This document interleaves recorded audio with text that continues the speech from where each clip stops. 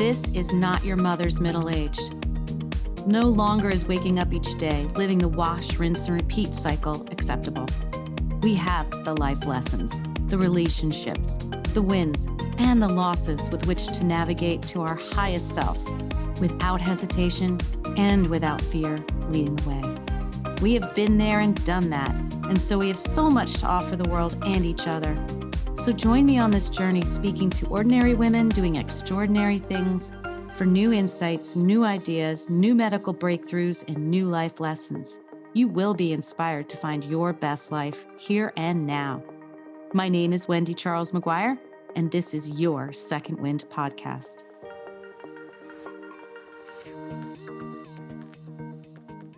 Hey, Second Wind. This is going to be a mind-blowing episode for many of you as I uncover with one of the most brilliant women I've ever met some things about our medical system and disease that we don't really get to hear much about. So anyway, I was reminded of this quote a couple of days ago, and it's, "Life happens for you, not to you," which is super hard to wrap your brain around when you've been diagnosed with Lyme disease, which I have. But flip side of that is I have learned so much, read so many books, listened to so many podcasts, and have been able to meet some amazing people because of this diagnosis. And one of them is Kris Newby. And I heard her on the podcast Living with Lyme with Cindy Kennedy, who is also on Second Wind, the podcast. I was so intrigued by her story that I went and ordered the book. Bitten is the name of the book, and then watched her documentary that she was instrumental in researching and producing called Under Our Skin. And I cannot recommend, I just think this has to be required viewing in all of our schools. Everybody should watch this. And Kris is, to me, probably one of the most brilliant people I've ever come in contact with. And Kris says she lost her 40s to Lyme disease and has been in the darkest corners of research in order to make sense of this disease, what it is, how it's evolved, and why, to benefit the greater good, all of us. So welcome to the podcast, Kris. I am starstruck, and I am so honored that you are giving of your time to Second Wind, the podcast. Thanks very much, Wendy. I appreciate the invitation to share the message with other people and to talk about my favorite disease. Your favorite disease, yeah. Favorite in air quotes. Yeah, in air quotes. I mean, for you, not to you. It's like, so it's really, I kind of feel like it happened to me. But anyway, let's start with what happened to you? What happened to you? You were on vacation, right? Yeah. My husband and I were Silicon Valley go-getters, and I was an engineer by training and a tech writer by profession. And, we were living the starving startup life. And my husband, who designed the TiVo remote, he had an IPO. And so finally I was feeling relief. It's like, now I can quit and write my novel or screenplay, and we have enough money for college. Everything's great. So we went to see my best friend in Martha's Vineyard, Massachusetts. We had a lovely vacation there, and we came back home to California. And all of a sudden, my husband and I got really sick. I mean, super sick, sicker than we'd ever been. And we were just super athletic, healthy. This was an unusual occurrence. And we went to our local clinic, and we got the doctor on call, and she says, "Well, I think it's a virus. Go away. Come back in a week if it's still bad. It should take care of itself." And then after 4 days, we said, "Oh no, this is super bad." So it's like the worst flu you've ever had. Probably feels just like COVID. Headaches, sweats, incredible weakness. Then we went back to her, and she goes, "Well, okay, I'll consult with the infectious diseases doctor here." And he said, "Well, I said, could it be Lyme?" Because we went to Martha's Vineyard. There are tick signs everywhere. My friend, before we went out, gave us a brochure and said, "Do tick checks." We did tick checks. One of them got through the goalpost. And so that started our journey. A year, 10 doctors, and $60,000 just to get diagnosed. I was 42, he was 43. And then once we were diagnosed, it was 5 years of hell and treating it to get back to our full health. That pretty much wiped out my 40s. And that was the beginning. And it's sort of like the saying, if you want to make God laugh, tell him your plans. Right. Yeah. The best thought out plans.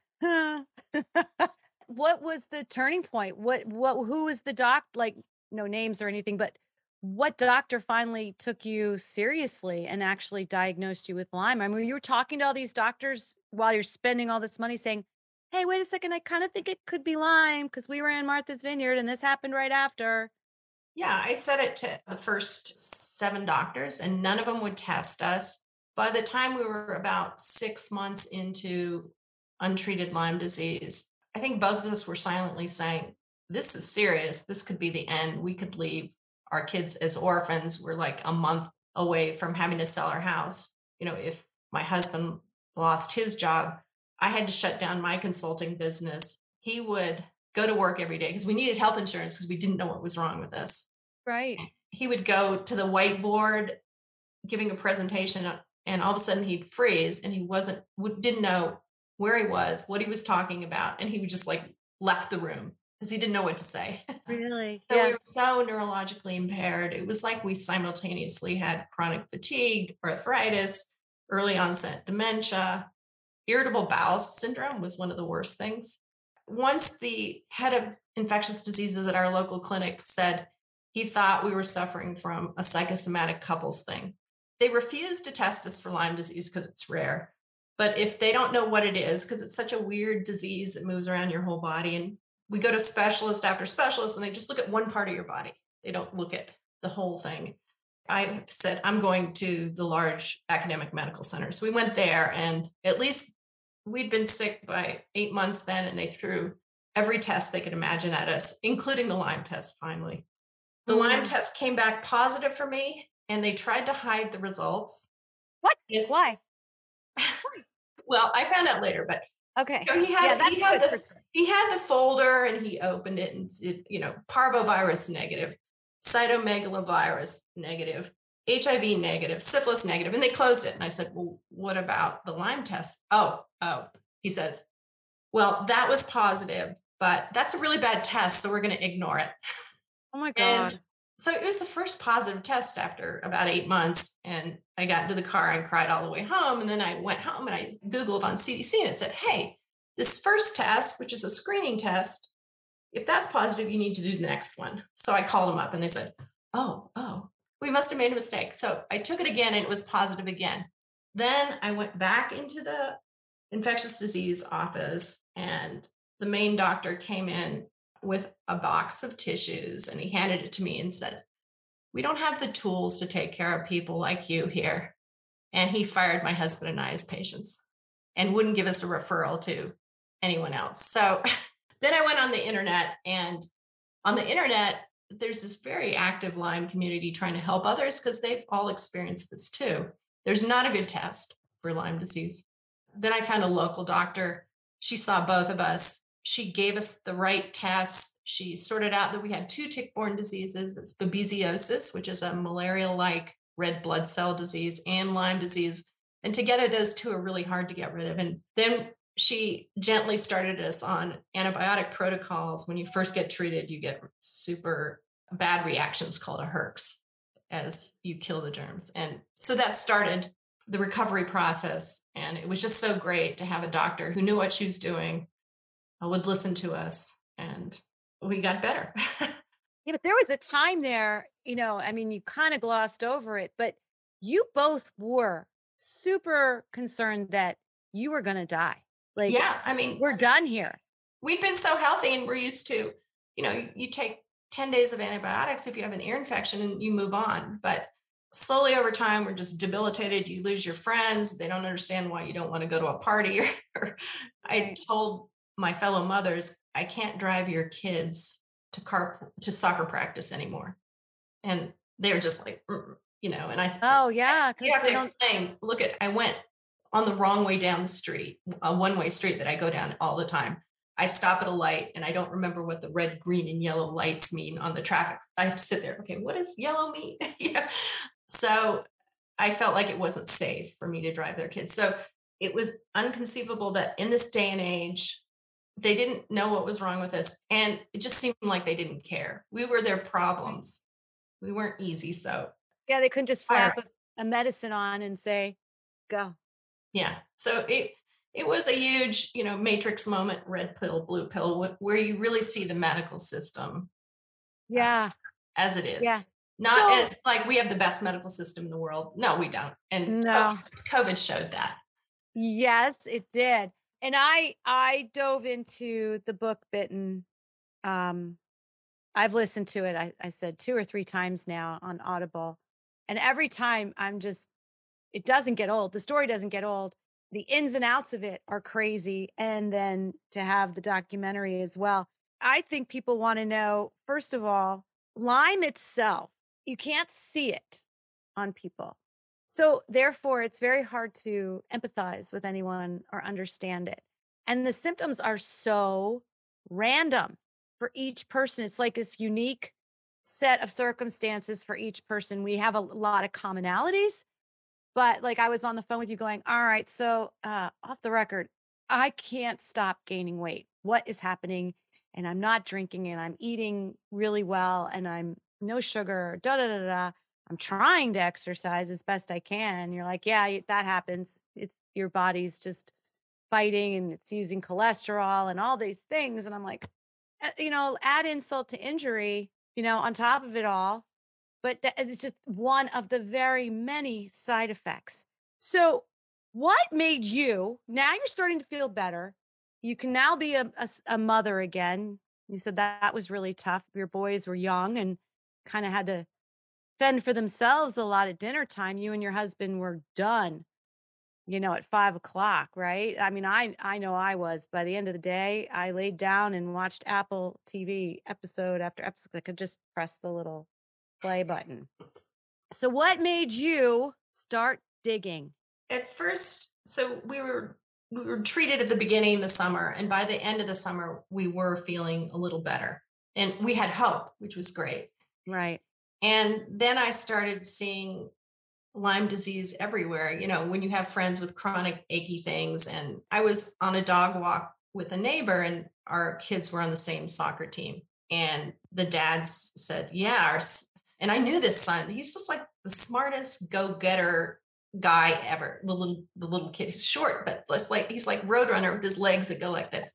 And he says, wow, he's been sick. He's missed most of school this year. We don't know what's wrong, but we just went to this expert at Stanford, and he says our son has celiac disease, so we're just completely going off gluten for the whole summer. And I said, well, okay, but it sounds like Lyme disease. I mean, he's a soccer player. He's in the grasses in Portola Valley, and they have a lot of Lyme disease. And he says, no, this guy's right. So they do that gluten-free experiment for a couple months. And then he and his wife came back. Okay, we want to know more about Lyme disease.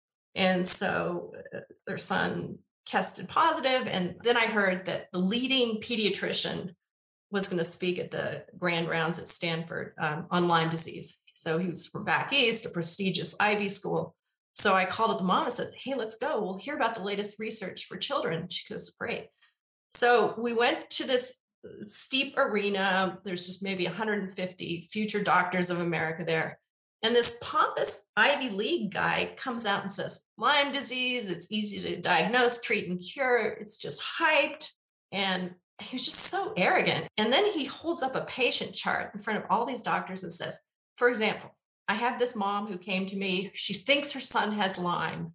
He tested positive, but that's a bad test.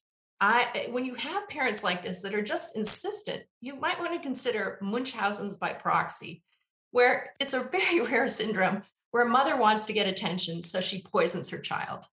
Right. So all of a sudden I realize it's the mom I brought to the grand rounds, and I look over to her, and her You eyes. talking about her?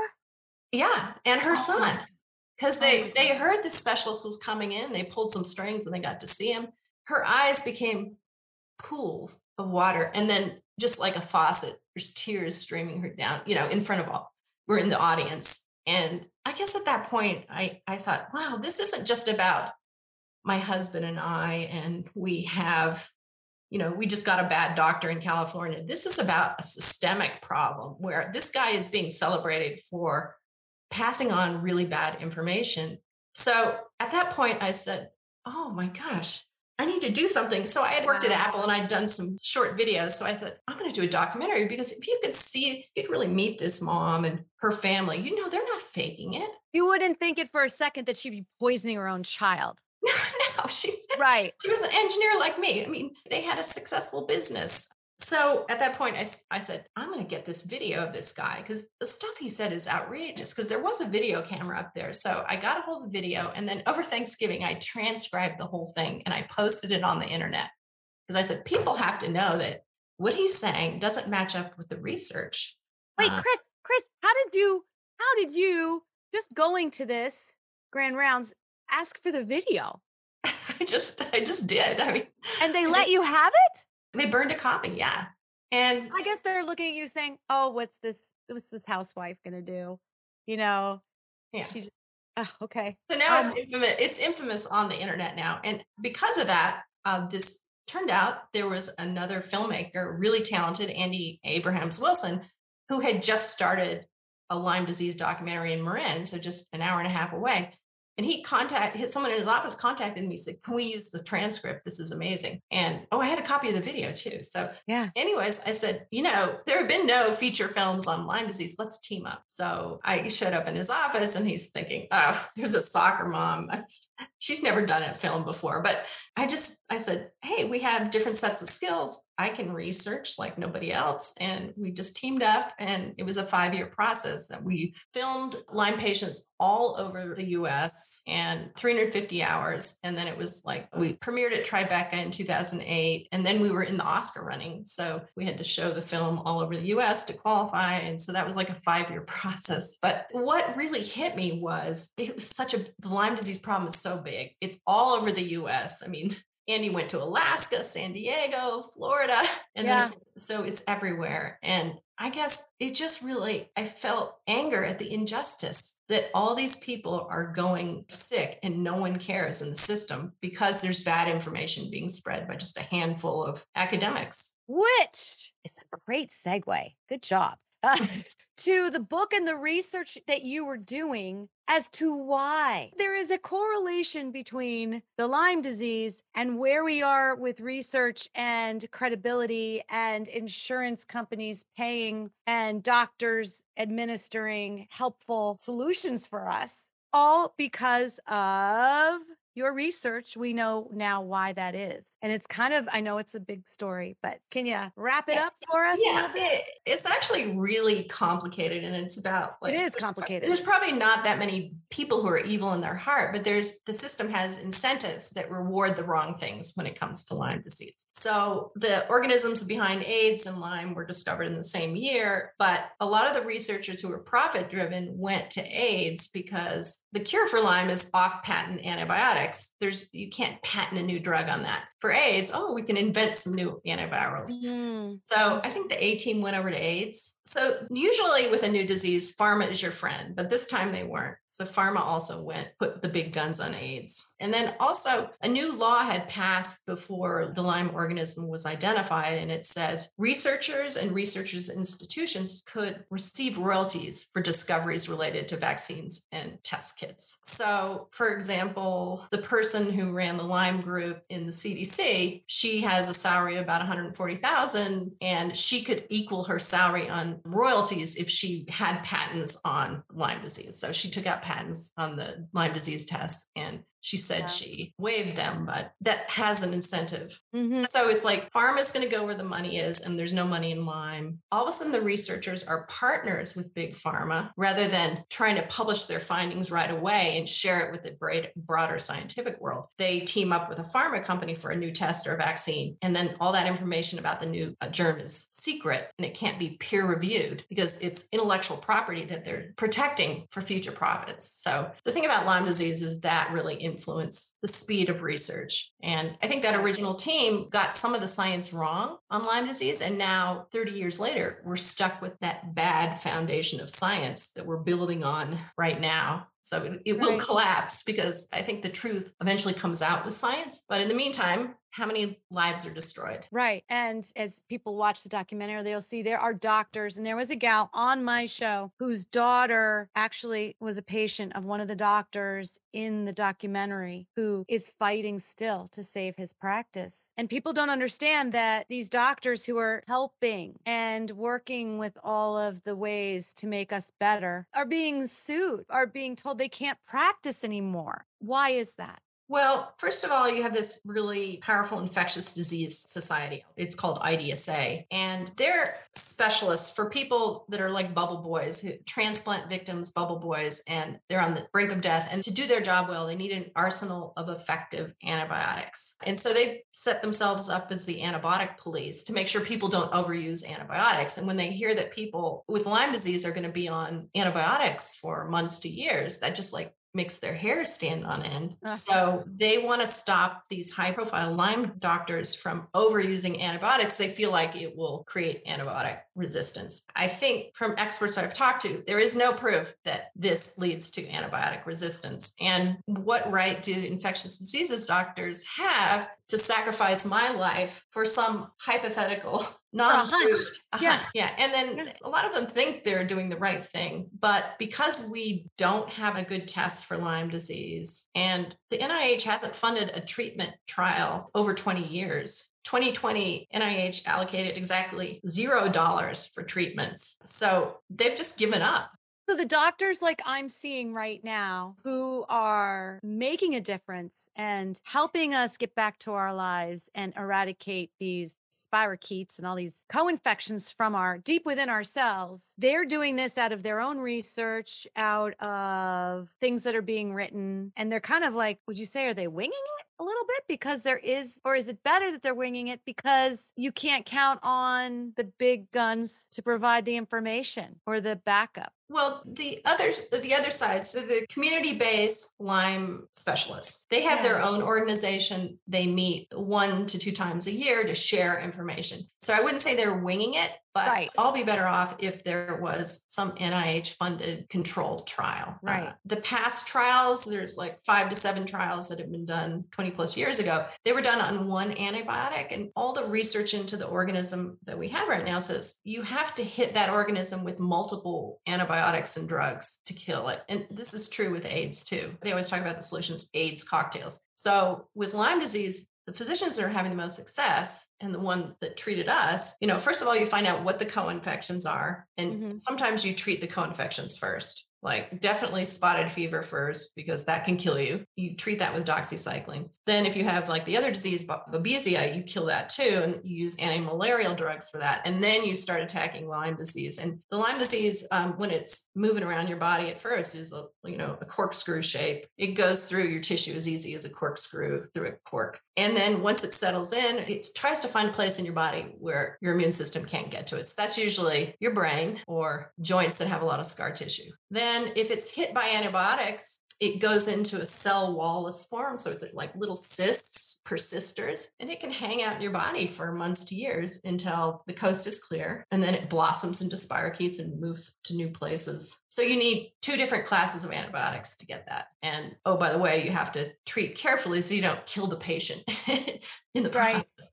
Right. It's so complicated for me. There's so many drugs and things that I'm taking that I don't know I should know better. But, when you have Lyme, it's hard to think straight. We all had these little pill minders for a week. Yeah. It's complicated. Plus you can't even think. So it's a ridiculous situation. So we need more research so we can settle on a protocol that works for most people, taking into account the co-infections, which is another complexity. Right. So I have a question for you that maybe people are asking that I continuously ask is, why do you think we don't have testing that works? Is it because of the big guns over here not wanting to have that happen? If you follow the money trail and all that good stuff. One of the many reasons for this podcast is to collect, connect, and share information that will add to your life. It is my honor and pleasure to share products with you that I buy, use, and believe in, that are high quality, sustainable, responsible to our earth, and that actually work. One product I have been using for almost a year now, every day, and now twice a day, with the diagnosis of my Lyme disease, is collagen. Collagen is a buzzword right now because collagen is a protein that makes up 30% of our bodies. And like everything else, as we age, we lose it. Fine lines, brittle nails, dull hair, achy joints, dry skin are all part of why collagen is so essential. So let me share why Elaine Collagen, the brand I use, is, in my opinion, more effective than what's out there on those shelves.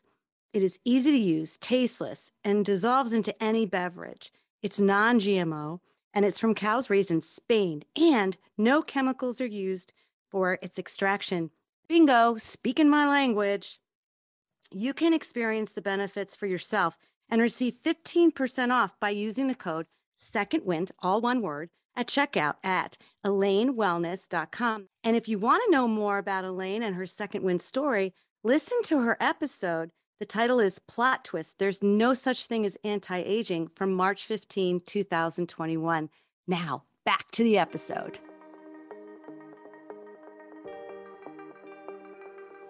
Why do you think we don't have testing that works? Is it because of the big guns over here not wanting to have that happen? If you follow the money trail and all that good stuff. Well, the vaccine resulted in a less effective test because the way vaccines work is you take a little piece of the organism and inject it in you, and your body creates an immune memory.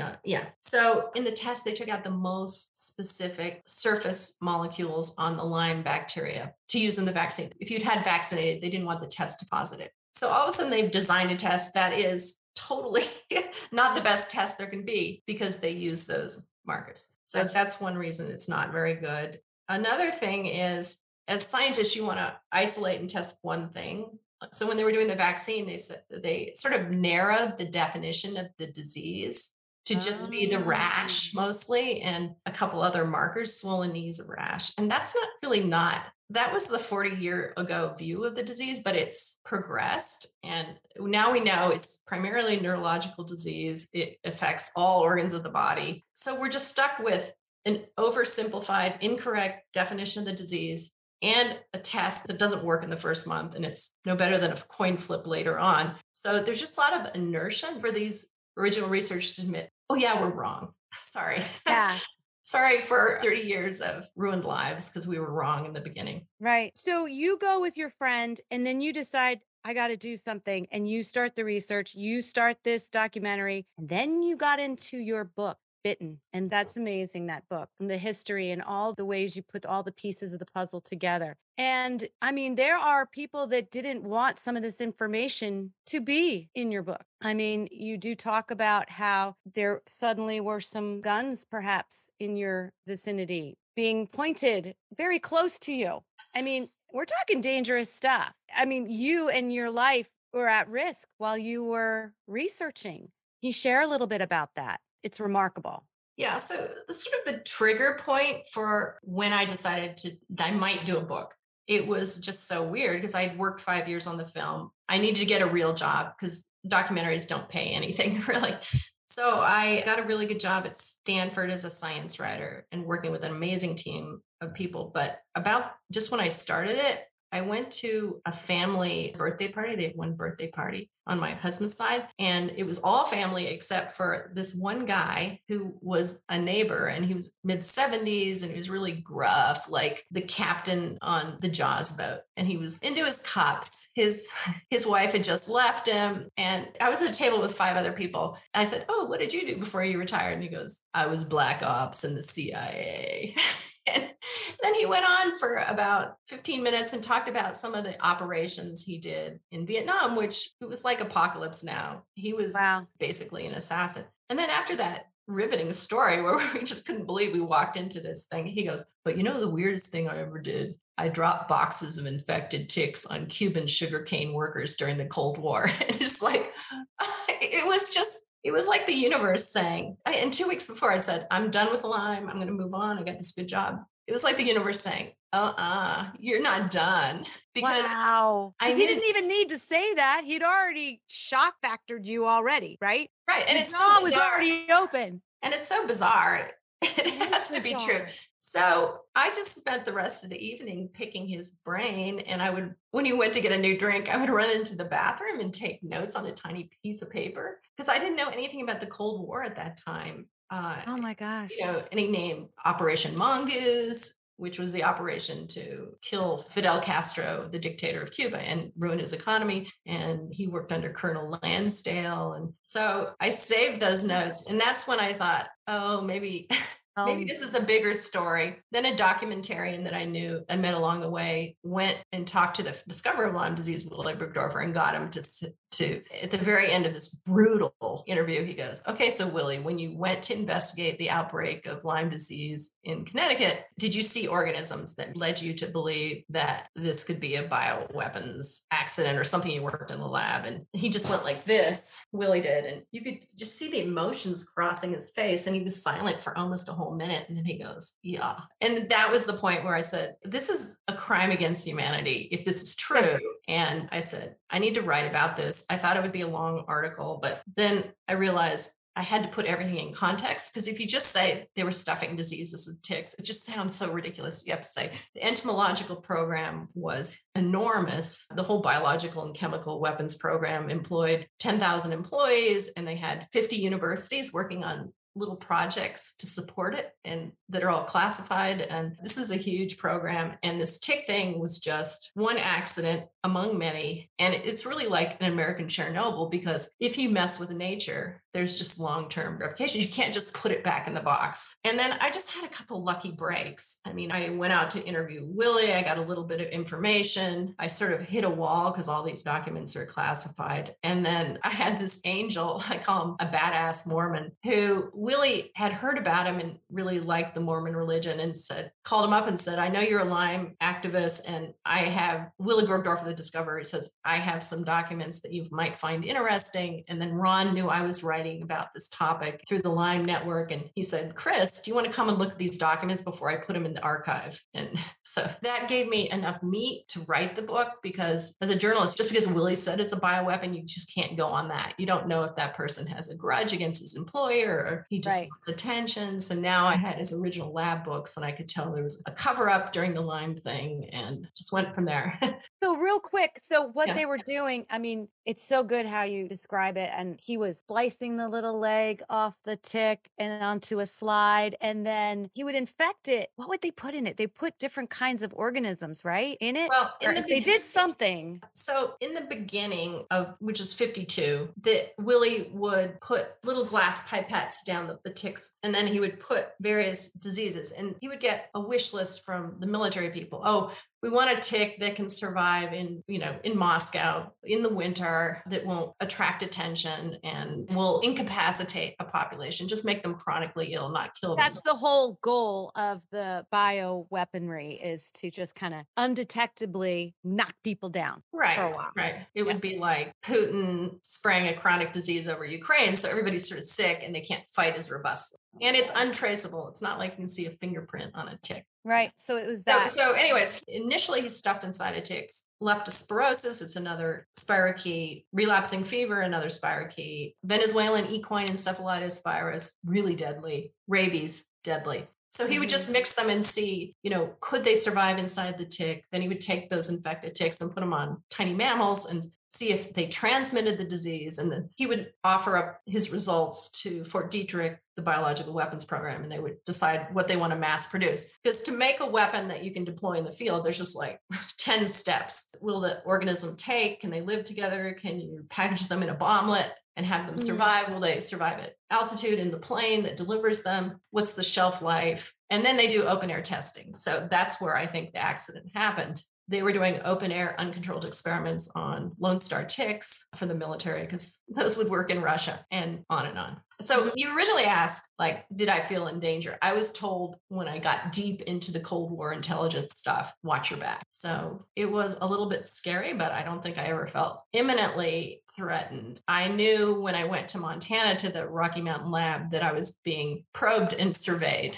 And I believed that my emails were being read. Oh, wow. Oh, wow. Where was that? It was at a hotel or something when you were out on the balcony or something and the gunman came around the corner? Oh, okay. That was just part of our paranoia. When I was in I Utah, don't know if it's paranoid. okay, I really don't. But this anyway, was just a weird story that made us feel, my husband and I, uneasy. So Ron Lindorf got these documents from Willy Bergdorfer that showed the original lab notebooks, and we were going over the papers in his house. And then afterwards, I was using my husband as manual labor. And I said, okay, we'll stay at the Sundance Resort. If you do this for a couple days with me, I'll reward you with that. So we went to the Sundance Resort. It's this tiny little cabin. It's the one that Robert Redford, when he was shooting Butch Cassidy and the Sundance Kid, he said, this is beautiful canyon. And he built this resort there. So we're there and we were just tired and we were freaked out because the documents we're reading were just horrible bioweapons experiments done by the Public Health Service, which is actually NIH at the now NIH.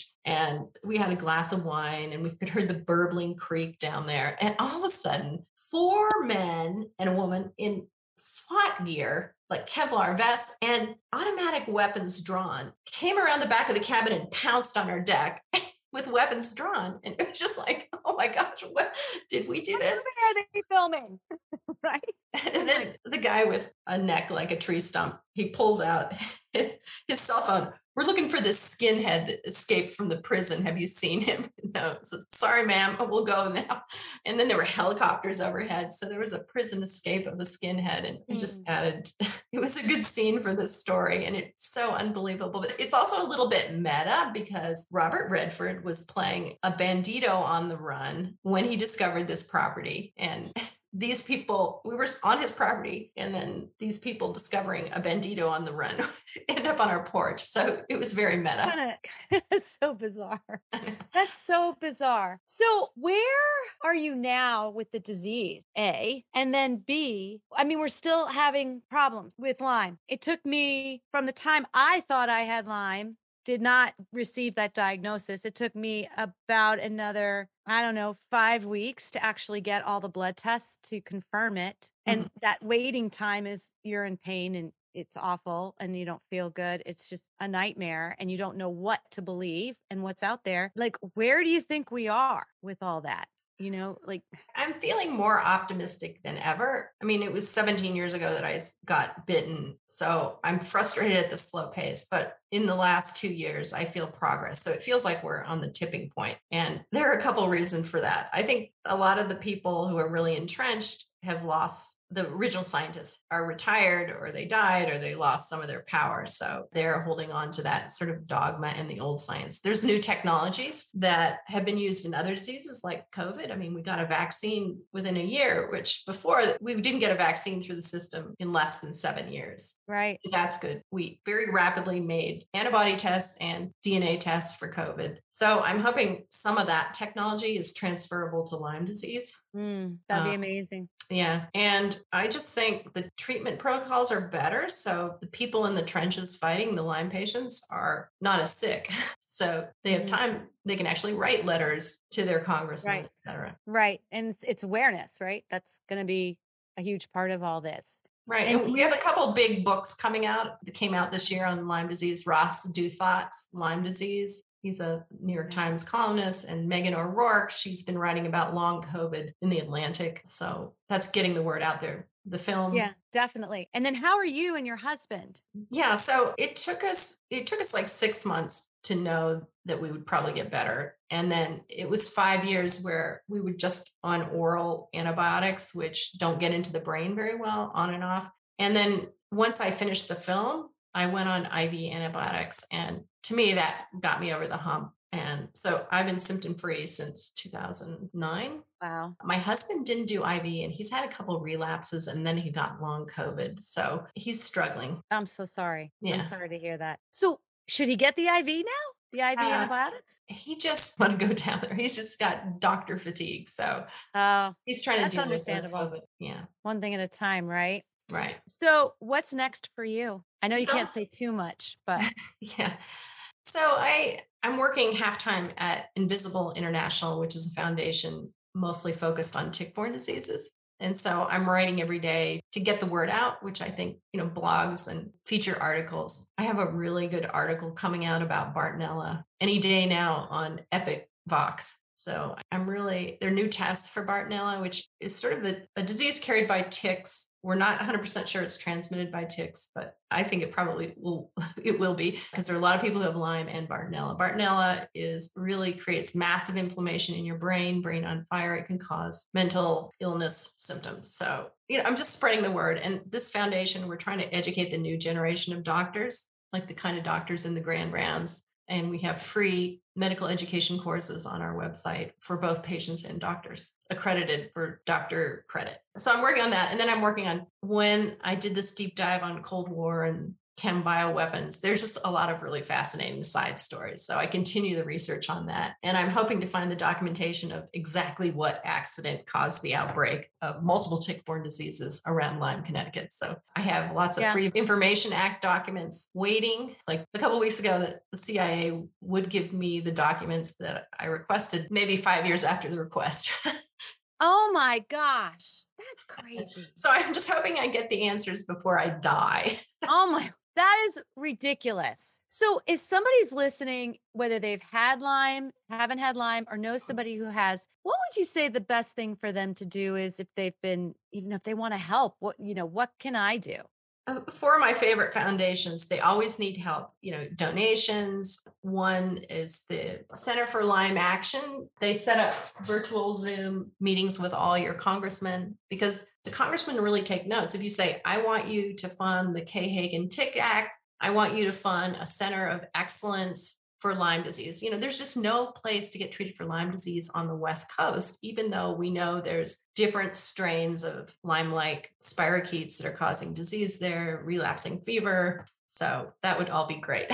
So I would say, see if you can join with another foundation. I don't think we need any more new foundations. It's just all the foundations have a specialty. One funds research, one, LymeDisease.org, has the best patient resources, and they're collecting data directly from the patients. It's called My Lyme Data. So yeah. And then Invisible is trying to educate the next generation of doctors. Barry Lyme Foundation is funding basic research. They did free tick testing. So if you pull out a tick, what you should do is put it in a little plastic baggie with a damp piece of paper towel and send it in to the many online organizations that will grind that tick up, sequence what organisms are in it. And in a lot of cases, that's faster than waiting to get a test for yourself. Yeah, for sure. If the tick is still there. Right. If you see, I never saw the tick. Right. I knew where the bite was. It was behind here, which is why I didn't see a rash, but it never healed. And that's where the bite was. And one thing I want to bring up that I was remiss in bringing up earlier was, I have a friend whose mom, I remember I was 14 years old. I'm now 56. And she was diagnosed with MS when I was 14. And her daughter reached out to me and said, her doctors now are saying her MS was brought on by Lyme disease way back when. And I think it's important and that's kind of, in my own gut says a lot of diseases, dis-ease of the body, are started by something way back when that was awry. Epstein-Barr, Lyme. What do you think about that? I totally agree. The new view of the immune system is, if you think about a water line, and if you're above the water line, you're healthy. And if you're below the waterline, you're sick. And it's not like one germ comes into your body and makes you sick. It's sort of like your body is fighting off germs every single day. And you want to make sure you're above the waterline. And Lyme disease dysregulates your immune system. And all of a sudden you're underwater, and all those opportunistic infections like Epstein-Barr or herpes come back to bite you. And so the new research out just in the last couple of weeks is they think, MS, Epstein-Barr causes a lot of the MS syndromes. The Lyme specialists that I hang out with every week on Zooms, they think, well, maybe you get Lyme and it reactivates the Epstein-Barr. Maybe it's the germ gang, both Lyme and Epstein-Barr that are presenting with the multiple sclerosis symptoms. But, a lot of what the medical establishment does is put a label on a disease like fibromyalgia, MS, some cases of chronic fatigue, and they give you a syndrome label, and then they quit looking for the cause. Now we have technologies that let us look for the cause. And I think that's sort of exciting, because then if you know what's causing it, you might be able to treat it. Right. So just, medicine really just keeps us right here. It helps us to not get worse, but it doesn't actually help us get better Yeah. for some of Right. these things, right? Right. And if one thing getting Lyme does, I'm sure you can relate to this, is all of a sudden you think about everything you put in your body. Like, you work out more because you know if you don't work out, everything's stagnant and you could sink down below the waterline again. You try to eat right. Yeah, all that stuff. And in my case, we think that maybe I've had like dormant Lyme for years and years and years and years and years, raising and rearing its ugly head every now and then for a weird bout of something. And then it would go away. So it's really interesting. And I think people need to really be aware of not just the symptoms, but maybe what could have brought those symptoms on to Yeah, start. and I mean, that's what I say. If you think you have this sort of waxing and waning Lyme disease, find a specialist someplace to at least know what tests to do, know how the symptoms present. Like if you have Lyme and Babesia can give you air hunger. It can give you this ice pick in the heart. If you've bitten by a Lone Star tick, you might get this meat allergy from the saliva. So what that would Right. mean is you'd eat red meat and then 4 to 6 hours later, you feel like throwing up, you'll get hives, you might have anaphylactic shock. So when a tick bites you, there are 18 diseases that it can transmit, at least in the United States. And normally it's only one, two, or three diseases, but all of them look different to a doctor. And our frontline doctors, maybe they spent 15 minutes on tick diseases in 1980. They don't have the right information, possibly. So go to a specialist. They've seen it Yes. all. It's Yep. expensive, but at least when you get a diagnosis, then you can go back into the insurance system and get treated. Yeah, there's hope. And that's the biggest part. And I think a lot of that has to do with you and your research and what you're tirelessly giving of yourself to present the information to all of us. And I so appreciate it. And I'll tell you what, you gave me hope when I don't know what's wrong with you and no one can understand that you're in so much pain and you can't sleep and you don't know what to eat that's going to make you feel better and you have no energy, and being able to find resources like you instrumental. And I appreciate you and your efforts. And I'm sorry you got Lyme, but I'm really glad that you're doing what you're doing. Oh, thanks. Thanks. And I would say just watch the documentary Under Our Skin. Under Our It, Skin. it's online and I think it's on Prime, but it really gives you a fast overview of the politics of the disease, common symptom sets. You have to understand you have to fight for the medical care that you deserve. Don't just take the first opinion, get a second opinion, hopefully from a specialist. And a lot of times people have seen it say, it helps me explain what I'm going through to my family, because a lot of Mhm. family members are saying, oh, you're lazy. Oh, you're a hypochondriac. It's like, no, this disease is real. And as you know, it's devastating. You look fine. People say, oh, you look great, but you feel horrible. Right. You said, or was it you on Cindy Kennedy's podcast? Somebody said, if the doctor came to you and said, if I stick this needle in your eye, it's going to make you better. You're like, okay, start sticking. Right. Because that's just how desperate you are to feel better. Yeah. Really interesting. Any information that you have given, I will put in the show notes. I highly recommend everybody watch Under Our Skin. I did. I made my husband sit down and watch it with me in the beginning of my diagnosis because I knew he didn't get it. And I was like, yeah, I can't go help you at the restaurant tonight. I can't move. I can't move right now. You could tell it just doesn't register. You look fine. What do you mean you can't go to the restaurant and help? I'm not asking you to do a lot. I'm not asking you to run a marathon. And you're like, I can't even think about turning the key or turning the steering wheel. I just can't go there. So it's such a good documentary. I can't say enough. And Chris, thank you so much for your time today and sharing your wisdom with us and the things that you've learned. And it's just scratching the surface of all the stuff that's out there. I know I have so many pages of notes that we went over. I sent Chris a message after, go, my head's spinning. I can't keep track. It's so much stuff, Yeah. but it's really important. Yeah, I just can't. I love research, and it's the best Netflix 12 series. Yeah.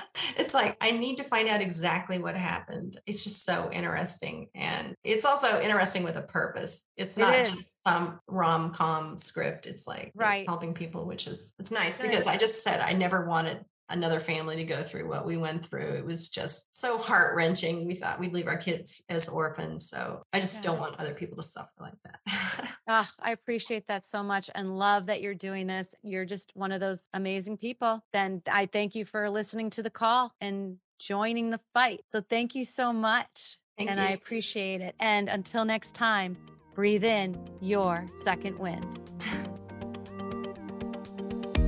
Thank you for listening today. I hope that something you heard made you smile, made you think, and made you feel.